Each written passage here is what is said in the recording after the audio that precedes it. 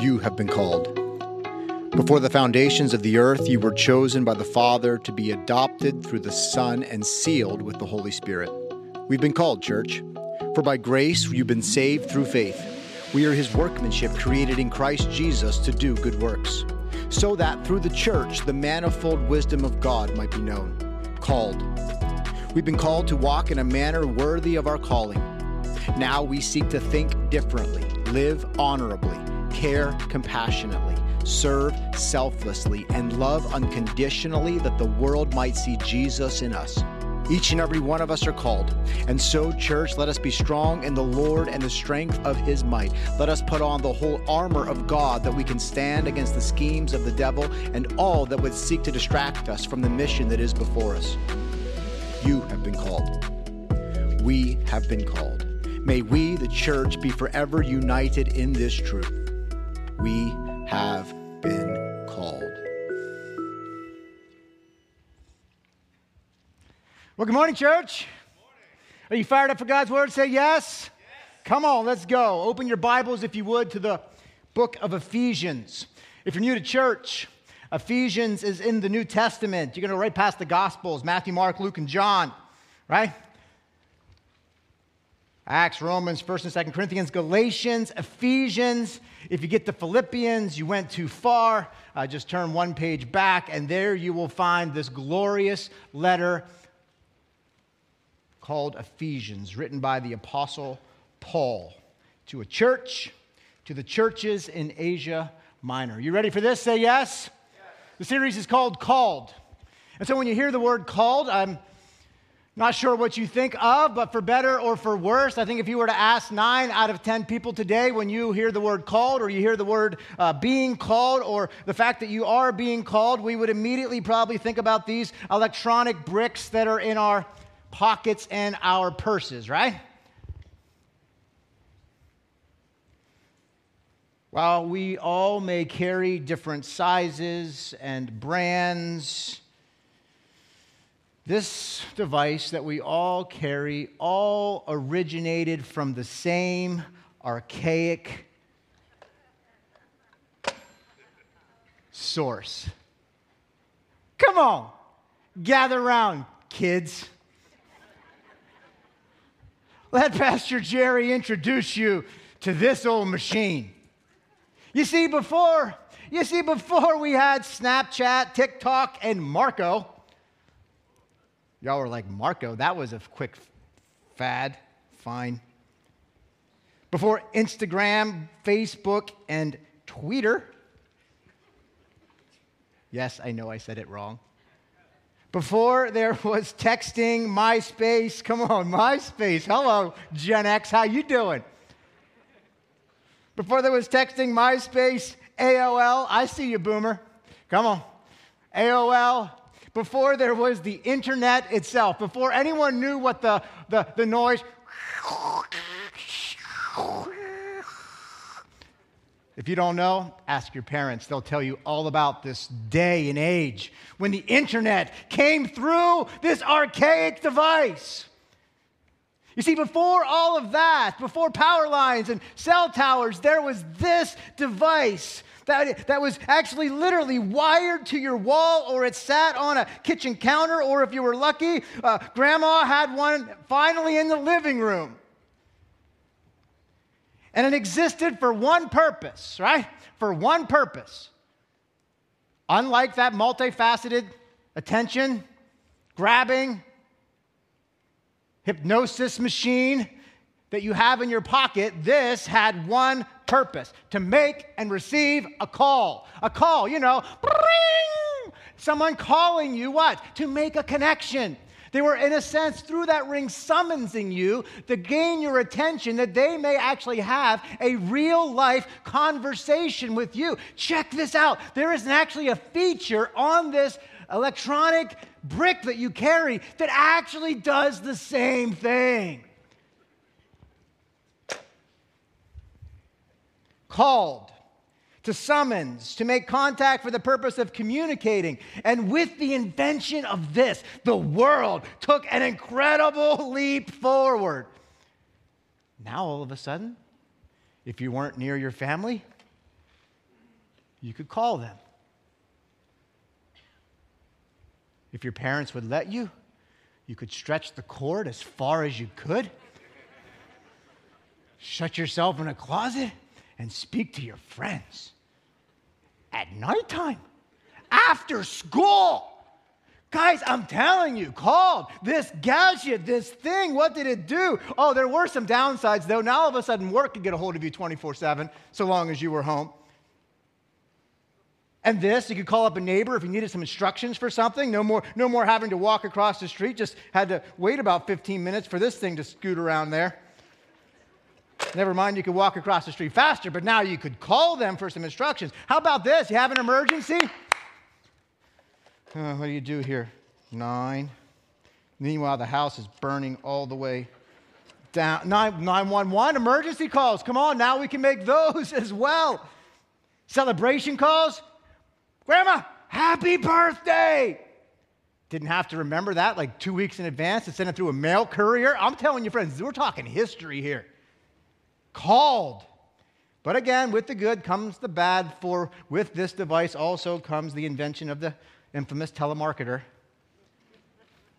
They got an app for that now. It is glorious. You see, friends, here's the thing. When it comes to this device, though, there was no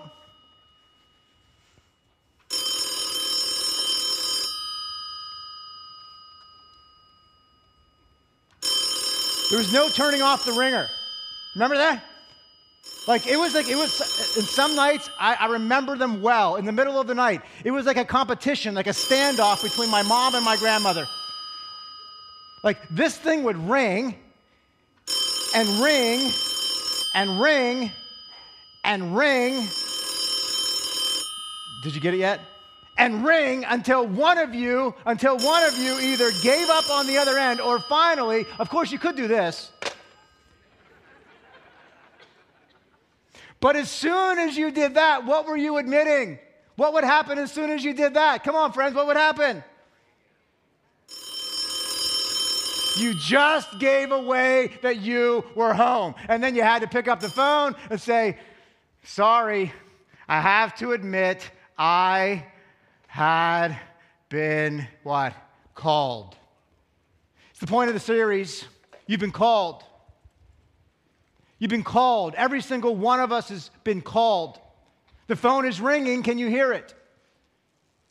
God is calling, but the big answer is this. Are you answering, or are you content to let it just ring and ring and ring and ring? How is the standoff going for you? You have been called, and you are being called. The Lord desires to lead you. Called. You see, people have been calling one another for centuries. But before cell towers and phone lines, people had what? Paper and pen. And what you're holding in your hand, friends, indeed is a divine call from God. You see, if your Bible were a telephone, it would be ringing right now. If this letter that we were about to study was a cell phone, it would be vibrating in your pocket, urging you to pick up and hear what God has to say. You've been called. The letter of Ephesians is a call to the church. The letter of Ephesians is a call to the church, both local and universal. Churches gathered like us, churches gathered in homes, churches gathered across the world. This letter exists for us to understand what it is the Lord has called us to. Written by a faithful one called by God, an apostle, Paul. What is Paul writing to do to clarify what God's call actually is? What kind of call is this? It's a call to salvation. Ephesians chapter 1. Call this your family call. Before the foundations of the earth, you were chosen by the Father to be adopted by the Son and sealed with the Holy Spirit of promise. You've been called into the family of God. Ephesians chapter 2, you've been called. You've been called to reconciliation, for by grace you've been saved through faith. You've been now called a friend of God.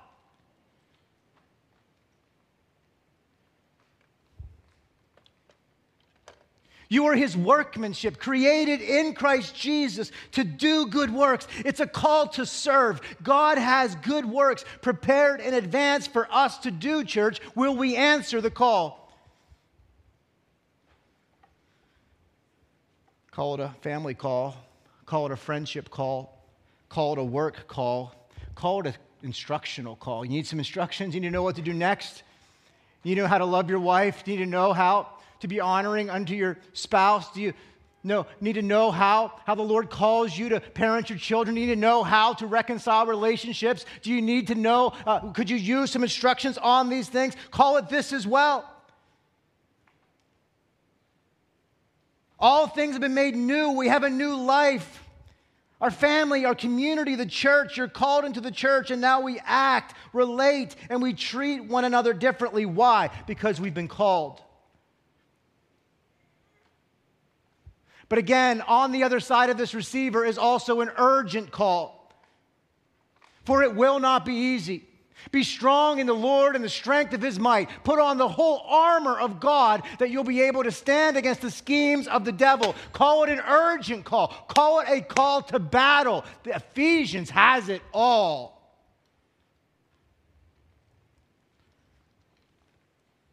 It's a call to unity. It's a call to celebrate. It's a call to victory. You're going to learn in this letter that we don't fight for victory, we fight from victory. Our God already has it won. It's all in here. It's all in this call. And the best thing about the call that comes out of this letter is that Jesus has nothing to sell.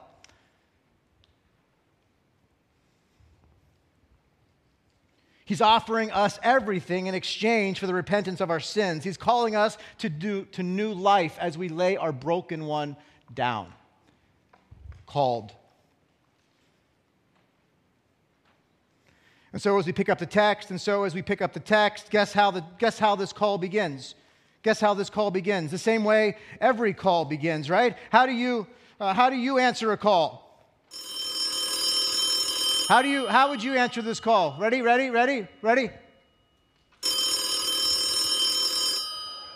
Hello? That's exactly what the Apostle Paul does. Check out the text. Paul simply says hello. Watch. Ephesians chapter 1, verse 1. Paul, an apostle of Christ Jesus, by the will of God, to the saints who are in Ephesus and are faithful in Jesus Christ. Grace to you and peace. Grace to you and peace from God, our Father, and the Lord Jesus Christ. This is an apostolic way of saying, hello. Hello. It's me. Is it you? It's Paul here, and I'm writing to you, the saints. And as a wonderful, glorious greeting, what does he say? Grace and peace to you. Friends, check this out. In this simple hello, Paul lays out three foundational truths about the call of God. Three foundational truths that are going to be carried all the way through this letter. You can almost see the very outline of the book inside this initial greeting. You have been called. Three foundational truths. Here's the first thing about the call of God in your life. God's call is powerful. The first thing I want you to catch is this: God's call is powerful.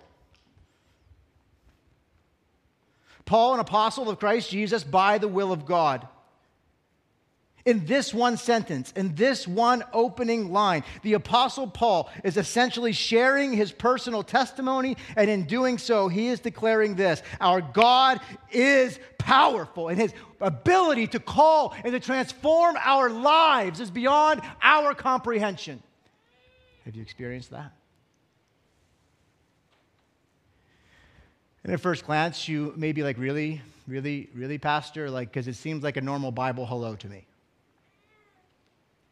Seems like a pretty normal Bible hello to me. I've read other books of the Bible, and it seems like the Apostle Paul is pretty standard here. Says his name, mentions how he became apostle by the will of God. Going to go on and greet the people. Seems pretty normal. And to this, I would say you're right. You're not wrong about it being a typical greeting, but here's the deal. When you begin to realize when you begin to grasp Hebrews chapter 4, verse 12, would you come to realize that God's word is living and active? When you come to realize that God's word is sharper than any double-edged sword, when you come to realize that God's word is able to pierce even joint and marrow, even down to the thoughts and inclinations of our heart, what you come to realize is even a simple hello is life transforming when that hello comes from God. Every word in this book, every word in this letter comes from God himself. It's a call. And if you know Paul's story, which many of you do, you realize just how mind-blowing it is that Paul is able to say apostle. When you understand Paul's story, you come to realize this is an absolutely mind-blowing sentence. That here you have this man who is now able to introduce himself as the Apostle Paul. Apostle, messenger, one sent. Come on, this is an introductory message, so you got to get these foundational terms all established and set for us. The Apostle Paul, a messenger, one sent. In this particular instance, it's one sent by God. But here, the Apostle Paul is using this word apostle in an official capacity, an official sense. Just for our setting, think of it this way. It is capital A, apostle. It is one who has been officially sent by God. It was a title that was reserved for the 12, plus Matthias, who took Judas's place. And then this man, one untimely born, as the scriptures say, Paul himself. Catch this. There are no more capital A apostles today. What we're talking about here is a first century apostle, one who was personally chosen and trained by Jesus. You see, to become an apostle, when Judas was replaced in Acts chapter 1, verses 21 and 22. The disciples got around and said, we got to replace him. And so one of the major qualifications of his replacement was what? The person had to have seen the resurrected Jesus. Thus, when they cast the lots, Matthias was chosen. And so if you're a Bible scholar at all, or you just study the Bible a little bit, or maybe if you haven't been around church at all, you can look at your neighbor and say, is he going to make a big deal about this? You can ask your neighbor now, is he going to make a big deal about this? Yes! You start to understand the big deal is what? How in the world, if one of the qualifications of becoming an apostle is that you had to see the resurrected Jesus, how in the world does Paul get in this club? Oh.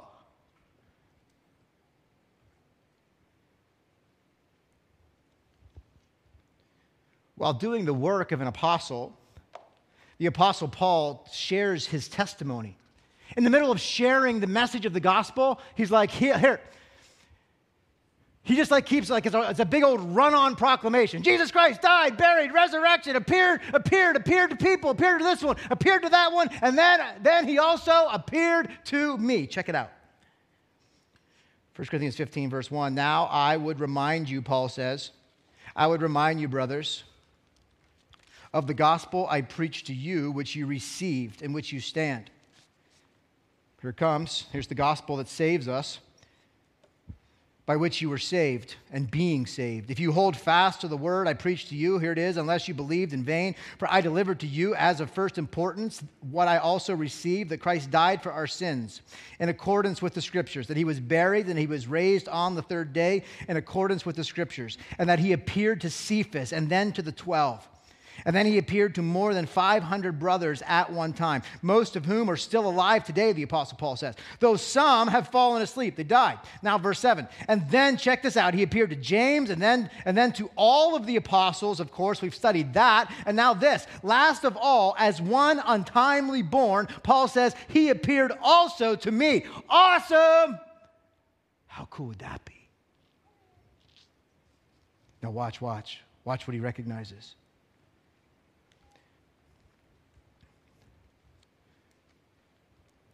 He appeared to me, one as untimely born.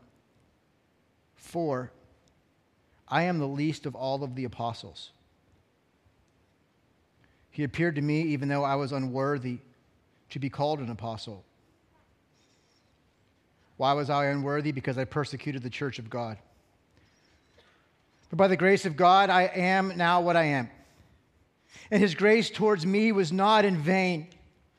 On the contrary, I now work hard, and I now work harder than anyone, as hard as I can, though it is not I who's doing all of this work now. My life has been transformed. How? But by the grace of God that is within me, I'm now called to this unique work, whether it is I or it is they. So we preach, so we preach, so we preach, so we preach, and so you believe. Why? Because the call of God rested upon my life. It was powerful. It radically transformed my life. Friends, this is the call that we're talking about. The call of salvation that draws you out of darkness into glorious light. Have you received this call?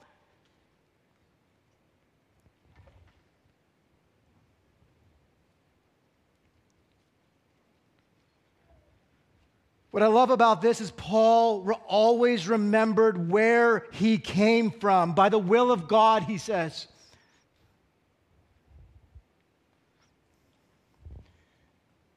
Do you remember your life before Jesus?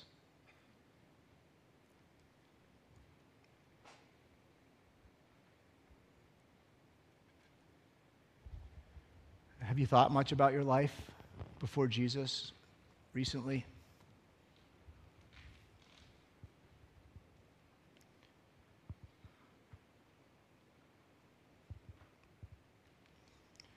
It's hard for some of us to go there, I know that. Myself included.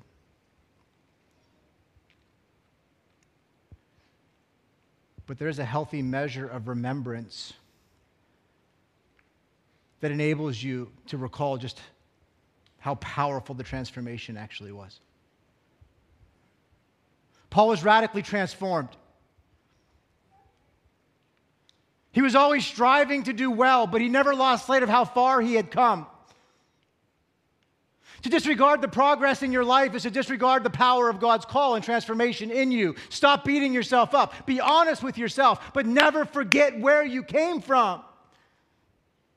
You've been called. God has called you. Some of you have had radical conversions out of the world. Others of you have a story about having a radical conversion out of religion and into a relationship with Jesus. That's just as radical as the first, by the way. When I think back about my life and God's call in my life, I actually had both. I had parents who didn't go to church on Sundays. Wonderful people who I dearly loved. 16 and 18 when I was born, they did the very best they could. Loved them. But I had grandparents who woke me up for school every day, took me to church 2 or 3 times a week. And so for me, I had access to all of the world and all of church at the exact same time. I can't remember a day of my life when I didn't hear about Jesus and also some other colorful words sprinkled in. You know what I'm saying? I can't think of a day when I didn't have my grandfather or my grandmother embodying Christ before me and some pictures of some other things creeping in as well. In many respects, my upbringing, I felt a little spiritually schizophrenic. You know what I'm saying? If you would have asked me, I could have told you the gospel. Jesus Christ came, he died on the cross, he was buried, he rose 3 days later. I could tell you I was to repent of my sins. I could tell you that I believed it. I could tell you that I trusted it. But my upbringing also allowed me to believe that I could have feet in both places. That I could still maintain all of the world and still be in all of church. And somehow, you see, that was going to be just okay.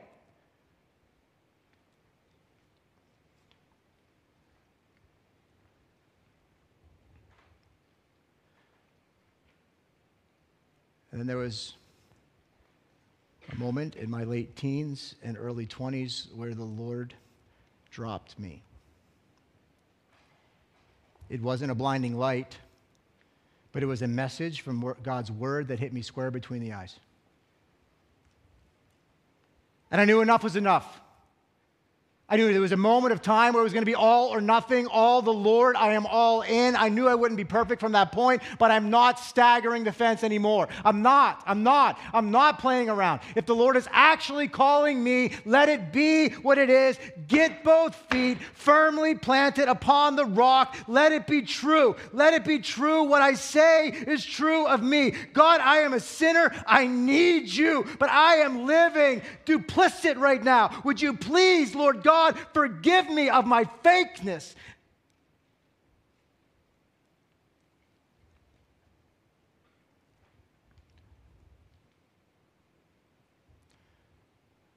God, would you help me experience for my own self what you say is true in your word? You been there? Some of y'all are there right now.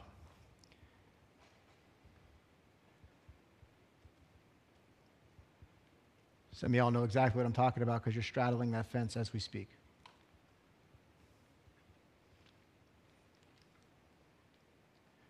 Others of you say, there's no fence. Like, I'm with the world. I know where I'm at. God is calling. God is calling. The Lord is calling.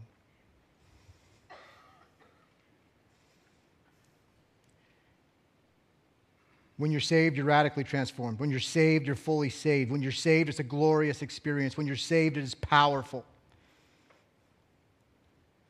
Your salvation is a glorious story.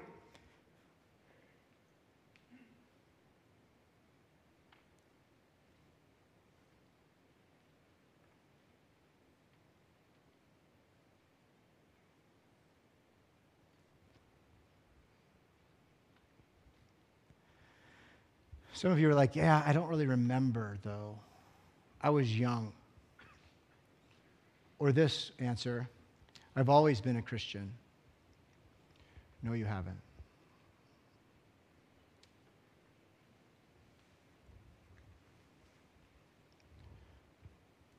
Sometimes I wish I had a radical story. Because they're the ones that like get on the God at Work videos, and they're the ones that make people cry. And they're the ones that seem to be the ones that God uses, you know, the tearjerker ones, the radical ones. And if you've been radically transformed, praise God, tell your story. Tell it loud. Tell it as often as you can. And yes, let's get it on video. But here's the deal. If you were saved in Sunday school, if you were saved at the ages of 4, 5, 6, whatever it is, and your life has been transformed, and you've been walking with the Lord, can you not see what a miracle of God that is? Can you not see the power that is in that? Do you not understand what God has rescued you from? Do you not understand the story that you have to tell? Do you understand as you raise your kids the hope that you can actually look into their eyes and offer them with integrity to say, God can save you, son or daughter. He can do it now, and He can help you. He can protect you. You have a powerful story to tell because every call of God is powerful. Every transformation is radical. Everyone. Paul's was radical, so radical. How radical was it? It was so radical that he had to change his name, apparently. He was known as Saul before, and he wore the name Saul with great honor. Pharisee of Pharisees, man. The tribe he was from, he was glad to have the name Saul. First king of Israel. What do we know about Saul before? If you look at Acts chapter 7, you're going to find this man named Saul holding coats of men who were stoning a preacher of the gospel right before his eyes. He was holding their coats as a preacher of the gospel was murdered before him. That's where Paul came from. Acts chapter 8, it says this, but Saul was ravaging the church. Entering house to house, he dragged off men and women and committed them to prison. Paul labeled himself as an arrogant religious leader who led a violent anti-Christian movement in Jerusalem until Acts chapter 9. Come on, you all know the story. A blinding light from heaven on the road to Damascus drops the man to his knees. The Lord says, I have called you unto this. offers him the call of salvation and the call of service too. Both calls at once. But here's the deal. The call of salvation he experiences in a moment. The call of service is not going to be fully realized for another 12 years.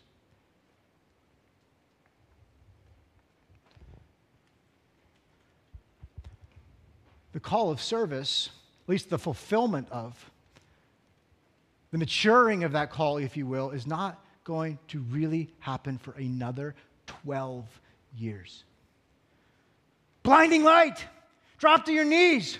Paul, I'm going to use you to take the gospel to the Gentiles. You're going to be the greatest church planter to ever walk the earth, if you will, arguably. And what did he say? Let's go. 12 years later, why does God do that? Do you ever ask yourself, why does God do that? Because he loves you.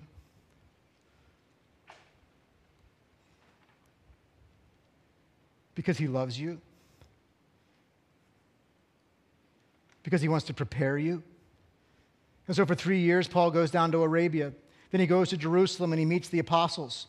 Then he spends another 8 or 9 years preaching around Tarsus, initiating that call, beginning to share the gospel, beginning to be used by the Lord, until finally a man by the name of Barnabas grabs a hold of him, if you will, recruits him, and he brings him to a church in Antioch. And they're in Antioch for a year and a half. The apostle Paul and Barnabas, they train up this church and they fully mature. And it's there in Antioch where the way is first called Christians. It's there in Antioch where the Holy Spirit says this: set apart for me, Paul and Barnabas, to do the work that I have called him to do. He will go, he will plant churches, he will reach the Gentiles. This same call, God is still doing it today. Do you believe that? Do you believe that God can still call individuals into this kind of service? Say yes. Why do I believe that is true? Because tonight at our Myerstown campus, we will indeed put forth a person that we believe the Holy Spirit is saying, set aside for us this one to the work that I've called him to do. From a scale of, I've called you to walk in obedience before the Lord.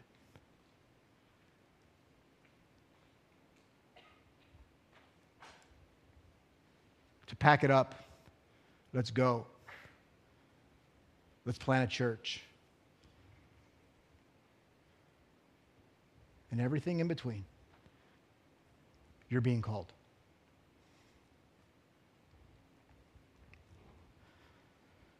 Long story short, in this text, Paul goes on, arguably to the greatest church planter in history. He records his missionary journeys are recorded in the book of Acts. He has 3 of them. Results in countless disciples, dozens upon dozens of churches. He plants an entire region of them, including this church in Ephesus, which leads us to the second point. God's call is powerful. Are you expecting it? I hope that you are. Be expecting God to call you all throughout this series. He has work to do in each of our hearts. Here's the second thing. God's call is positional. Let's embrace it. God's call is positional. I don't care how low or high you are in your social circles or your economic status. When you are called by the Lord, it is a positional call and you're getting a promotion. Friends, let me say it again. Never underestimate the power of God's call. Let's expect it. You will not be a capital A apostle like the apostle Paul is. You may or may not be called to go plant a church or be part of a church planting team. Oh, but by God's will, may it occur. May you be stretching your faith in this way. I can tell you this, though. Every single one of us is being addressed in verse 2. Every single one of us is being addressed in verse 2. To the saints, to the saints, to the saints, to the saints, to the saints. But then if you're a Bible teacher, you're like, Pastor Jerry, hold on a second. You're offering that how to study the Bible class right now. And we're always talking about author's intent, who wrote it, and who is he writing to. And I see it right here in my Bible. You're saying it's written to us, but you're just kind of speaking in hyperbole, right? You're just kind of stretching, or you're just reaching a little, right? Because I see what it says here. What does your Bible say? To the saints who are in, what's yours say? To the saints who are in, do all your Bibles say Ephesus? All of them? All right, you got me. But let me explain. This letter is written to you. To you. This letter is written to us. To us. Let me explain. First thing you need to know is this, church. The earliest manuscripts, some of the earliest manuscripts of the letter of Ephesians does not have, get ready, you're going to have to gasp, it's going to blow your mind. Some of the earliest manuscripts does not have Ephesians listed here. That's why I asked. Maybe you had one of the early ones. To the saints. It just said to the saints. In Ephesus wasn't there. Ready? You're going to gasp. To the saints. It didn't have Ephesus. Ready? I know. I was just as shocked as you were. Ephesus wasn't listed. Why? Well, it may seem odd. It's not a reason for concern. Keep with me. Something else you're going to notice about this letter. Come on. This is background. Unlike other epistles, there's no specific names mentioned. No specific matters of failing that need to be addressed, right? Think about all the other letters, like, I can't believe this, and call out this guy, and make sure you deal with this, right? You're not going to find that. Instead, what you are going to find all throughout this letter is Paul answering the call to strengthen the church at large. What Paul is going to do in the first 3 chapters is deliver a rich theology. The first 2.5 chapters, so a rich theology about our call to the Lord. And then second half of 3, 4, 5, and 6, he's going to then explain to us our call and how we go about serving the Lord, what our new unity in Christ actually looks like in the church of God. It's not, the name Ephesus isn't there in the original. It's written very general. He's beginning to write these theological and these ecclesiological truths to the church at large. Are you beginning to see what this actually is? What all of this is doing is moving us closer and closer to Paul's original intent. Paul wrote this letter, ready? Paul wrote this letter as a call to the church to realize the fullness of our call. It was delivered to the churches in Asia Minor as a whole, of which Ephesus was the most prominent. Thus, it is very likely that they would have received the letter first. Thus, to the saints in Ephesus. What you're holding in your hand is an encyclical. What's an encyclical? It was a letter that was written to the church to be passed on from church to church to church to church to church to church to church. The early church, Ephesus, would have received this letter. Yes, I believe with all of my heart, Ephesus would have received this letter. They would have pored over it, studied it, devoured it, applied it, and then they would pass it on to the next church, and they would read it, and they would study it, and they would devour it, and they would apply it, and they would make their life formed around it, and then they would pass it on to the next church. You see why it's to us? You see what a miracle you see, the theological miracle this is? This is the great theology of preservation, God's word preserved for us.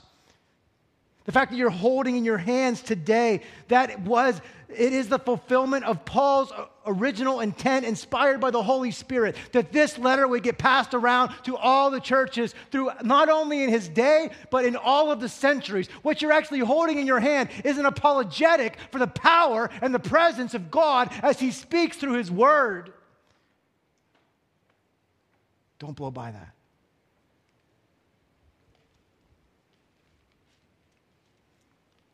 And so now Paul writes to the saints. To the saints. He's writing to all of us, your saints. That's your promotion. To the saints and the faithful in Christ Jesus. That's what he's saying to us. He's writing to the church then present and every church who would read it. We are all saints. Those who were called by God, who answered the call of salvation, we are now saints. What we are reading right now is Paul's manifesto. It's the fulfillment of his call, which he tells us in Ephesians chapter 3. You ready? Paul says this in Ephesians 3, verse 8, to me, though I am the very least of all the saints, he says it again. Before he was the least of all the apostles, now he's the least of all the saints. He says, this grace was given to me to preach to the Gentiles the unsearchable riches of Christ and to bring to light for everyone what is the plan of the mystery, hidden for ages in God, who created all things, so that through the church, so that through the church, The manifold wisdom of God may now be known to the rulers and the authorities in the heavenly places. This is our call. Paul's going to teach us how we follow God's example so that even the angels will marvel at the grace and the mercy of God as we live this book out in unity. You are living examples unto the heavenly hosts. Come on, church. Note this, to be called a saint, which, by the way, Paul is going to call you a saint 9 times in this letter. It's not just a passing by. It means to be declared holy, set apart, set aside for God's use. Declared holy. You were saved and set apart. Set aside, now you're sent. You see it? Saint. Saint means to be declared holy. You're loved and saved by God. To be set apart means you're now sent to be used unto the Lord. Even in this, we see our missional call. What kind of promotion have we received? We're going to study together in chapter 2, verse 6, that you have been raised up. You have been raised up with him, and you've been seated with Christ in the heavenly places. I want you to notice here, saints is plural. We're now all counted among the faithful. We're all now in Jesus.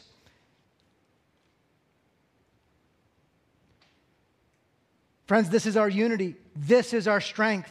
13 times in the next 6 chapters, Paul is going to remind us of this power. In Christ. Your identity is in Christ. Your purpose is in Christ. The way you live, where do you find your source? It's in Christ. Your purpose is in Christ. Your practice is in Christ. Your power is in Christ. Your identity is in Christ, chapter 1. Your position is in Christ, chapter 2. Your purpose is in Christ, chapter 4. Your practice is in Christ, chapters 4 and 5. And your power is in Christ, chapter 6. You want that again? Your position is in Christ, chapter 1. Your identity in Christ is chapter 1. Your position in Christ is chapter 2. Your purpose in Christ is chapter 3. Your practice in Christ is chapter 4 and 5. And ultimately, your power, the power you have to live in Christ, is found in chapter 6. And the big idea is this: we're family now. It's the church. It's the church. It's the church through which the manifold glory of God is going to be known even to the heavenly places. You are now one. We are now a family. We are a family of families. Turn to your neighbor and say, "What's up, sister, brother?" Whichever one it is. Just say that. Super important that you do that. And if you say "sup," you get an extra bonus point. You're joint heirs. Church is a family. Why is this so important? Romans chapter 8, verse 17. Look, you're children now. You're heirs, heirs of God and fellow heirs with Christ. Brother and sister, you will never, ever be alone from here. If we live out this call, you'll never be alone. It's not going to be easy. You will be let down on the horizontal plane, but God's going to remind you of this. That person you sit beside, you have a unity. The person you sit beside, you have a unity. You both find your unity back to Christ. This is what makes your marriage relationship so powerful. You've been called by the Lord. You're in Christ first, then your horizontal covenant. We as a church, we find our covenant first in Christ, and that's how we're able to keep horizontal unity and peace amongst one another. We are in Christ. Capital C church. That's why we don't fight with the church across the street or across the county or across the state or across the world. If they preach the gospel, we are in Christ. We may philosophically or methodologically disagree, but here's the deal. When you understand the call that God is bringing us to, we've got to be kingdom-minded. The end is coming. The days are short. They are evil before us. May the gospel prevail as we answer this call. Different cultures, races, backgrounds, genders, lineage, yet God called us all. When we repent of our sins, when we place our faith and trust in Jesus, you now become a brother with that one who was once your adversary. You better get used to it now because you're going to be with them forever. For by grace they were saved in the same way you are. They're God's workmanship too, created in Christ Jesus to do good works, That first good work might just be reconciling your relationship with them.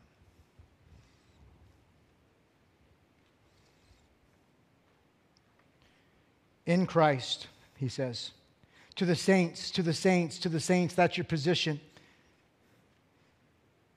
To those who are faithful in Christ, that's your security. You're in Christ now. As branches grafted into a vine, we have no spiritual life apart from him. That's chapters 1 through 3. Let me say it again. But as saints, what are we as saints? We are those who live of the world, in the world, but not of it. You're seated with Christ positionally, spiritually. You live in the world, but not of it. You live in the world, but not of it. In the world, but not of it. And so this simple illustration is in my mind, come on, like a scuba diver. Like a scuba diver who relies on oxygen to traverse the sea, so our soul finds its breath in Christ in order to live here. As a scuba diver needs oxygen to traverse the terrain of the sea, so does your soul need to remain in Christ. For your soul will begin to shrivel, right? Your spirit will begin to wane. When? When you aren't, he is your breath. He is your life. He is the one who enables us to do. That's what Paul's saying. I'm the least of all. I can't breathe on my own. I can't work on my own. I can't save myself on my own. I can't talk on my own. I can't share the gospel on my own. I can't make amends on my own. I can't do any of this on my own.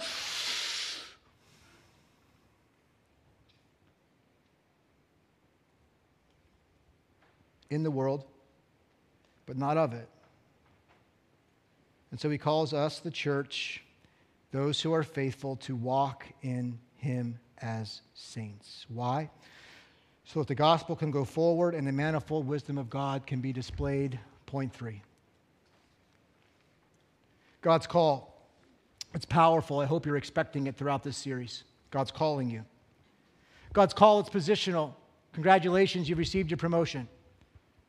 When you accept Christ, you are a saint. You are seated with Jesus Christ in the heavenly places, and you've now been empowered to do extraordinary things. Let's go. Now this, it's personal. God's calling you. God's calling you. God's call is personal. God is calling you.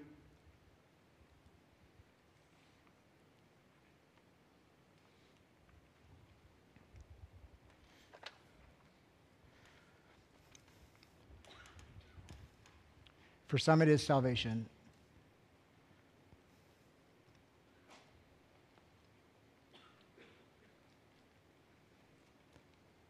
For all have sinned and fallen short of the glory of God, the Bible says.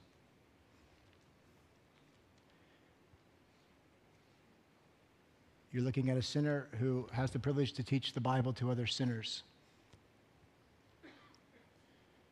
And as a sinner, the Bible goes on to say, the wage of that sin is death. But God is calling. But the gift of God is eternal life through Jesus Christ our Lord. He came, he died for your sins, he was buried, he rose again 3 days later. He says, if you confess your sins and trust in the call of God unto salvation, that you too will be saved. Answer the call. Right where you are, you confess your sins to the Lord and tell him you want Jesus to be the Lord of your life. Others of you, it's not a call of salvation, but it is a call to repent. You know what it is. You don't need me to go through a list as a sign from the Lord that he's calling you out of that thing. You know what it is. I can list them, but you have a Bible in front of you and you have a conscience that makes you feel guilty about it. And God's going to call you, and he's calling you now to deal with that, to get that before him, to allow him to forgive you of whatever that thing is. Confess it to the Lord.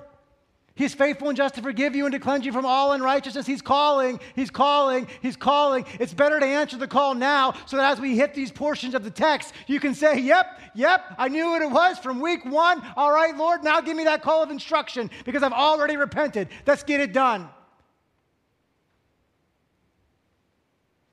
Others of you, you know it's a call of service. You know, you've been sitting on the sidelines. You used to serve God all the time, but you were tired and you've got to rest. Praise God for the rest. And if you still need more rest, you take your rest. I'm not here to pressure you at all. What I am asking you to do is search your heart and listen for the Lord. Is it ringing? Is it ringing? And is he saying, come on now, step up, step up, step up? He could be.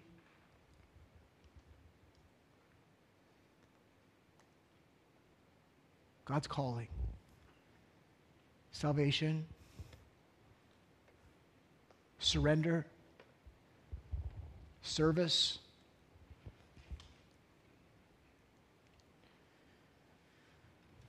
Some of y'all might just be a call of submission. You've been wrestling with God for far too long. Tip: God wins. When you find yourself wrestling with God, remind yourself of this: God always wins.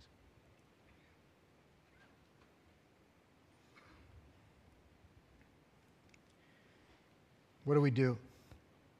Grace to you and peace. Grace to you and peace from God our Father. Grace to you and peace from God our Father, Paul says. Come on, you're a saint. You're now in Christ. You were chosen by Him. He is calling you out. What do you need more than anything? Grace. Grace. God gives you the grace to answer His call. What do you need? Peace. God's going to give you the peace to see it through. The challenge that stood before the church who Paul was writing in that day, it was immense. It is ominous to think that God is calling you, knowing that you're incapable of doing it yourself. The call was ominous for Paul, and it was ominous for the church of Ephesus as well. Any sin that is before us, any spiritual opposition that is before us today was before them as well, if not more. Ephesus was the New York City of the day, bustling as the major intersection of the world. It was the very gateway to Asia, which was why Paul saw it as a gateway for the gospel that's established, a beachhead, so that the word of God can flow through. Darkness, spiritual opposition was waiting there. Paul knew it because he planted the church, spent 3.5 years there. You can read in Acts for yourself, chapters 18 through 20, where there was this major revival where people were like burning their idols and getting rid of things that were polluting their mind. They radically turned to God until it hacked everybody off, and they started to run Paul out of town and threatened to stone him, and he literally got chased out. He knows what's up. There's nothing we're going to face in the world today that hadn't already been faced by the church of God. It's not going to be easy to answer God's call. It's not going to be easy to step up and change. It's not going to be easy to share the gospel in a dark world. That is why Paul ends the book by saying, be strong in the Lord and the strength of His might. Put on the whole armor of God, so that you can stand against the schemes of the devil. Come on, church. Pick it up and put it on. God's calling you. He's never going to call you to that which He doesn't also empower you to do. That's what makes it exciting.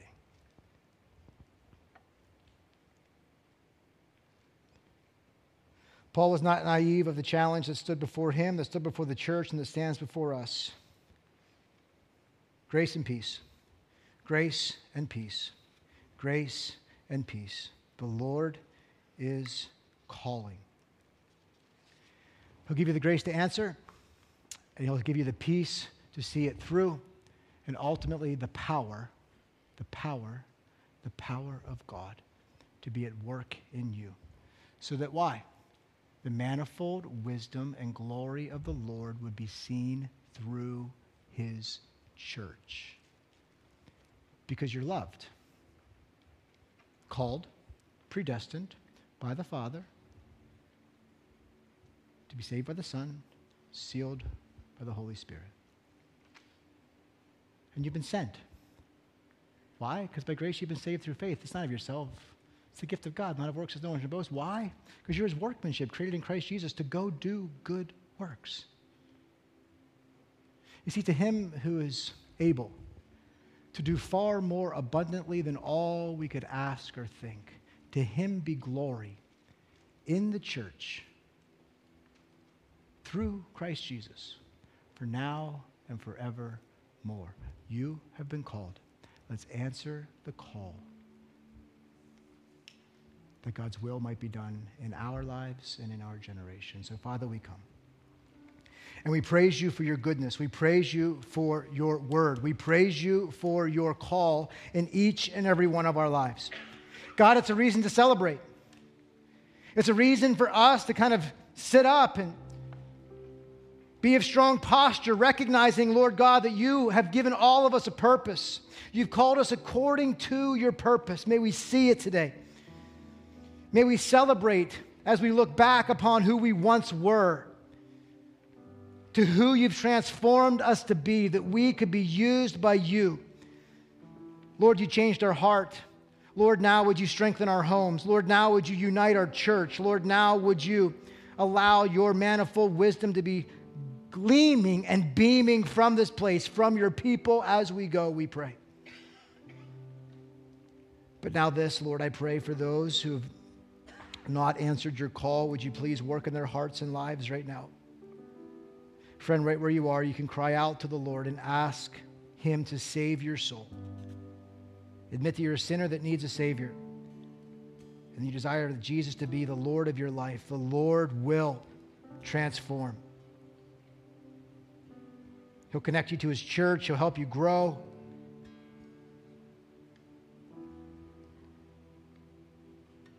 He'll grant you the call of salvation, then he's going to grant you a call of great purpose to be used by him.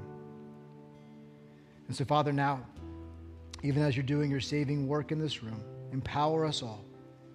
May you be honored and glorified as we celebrate this truth back to you, Lord, we pray. In Jesus' name, amen.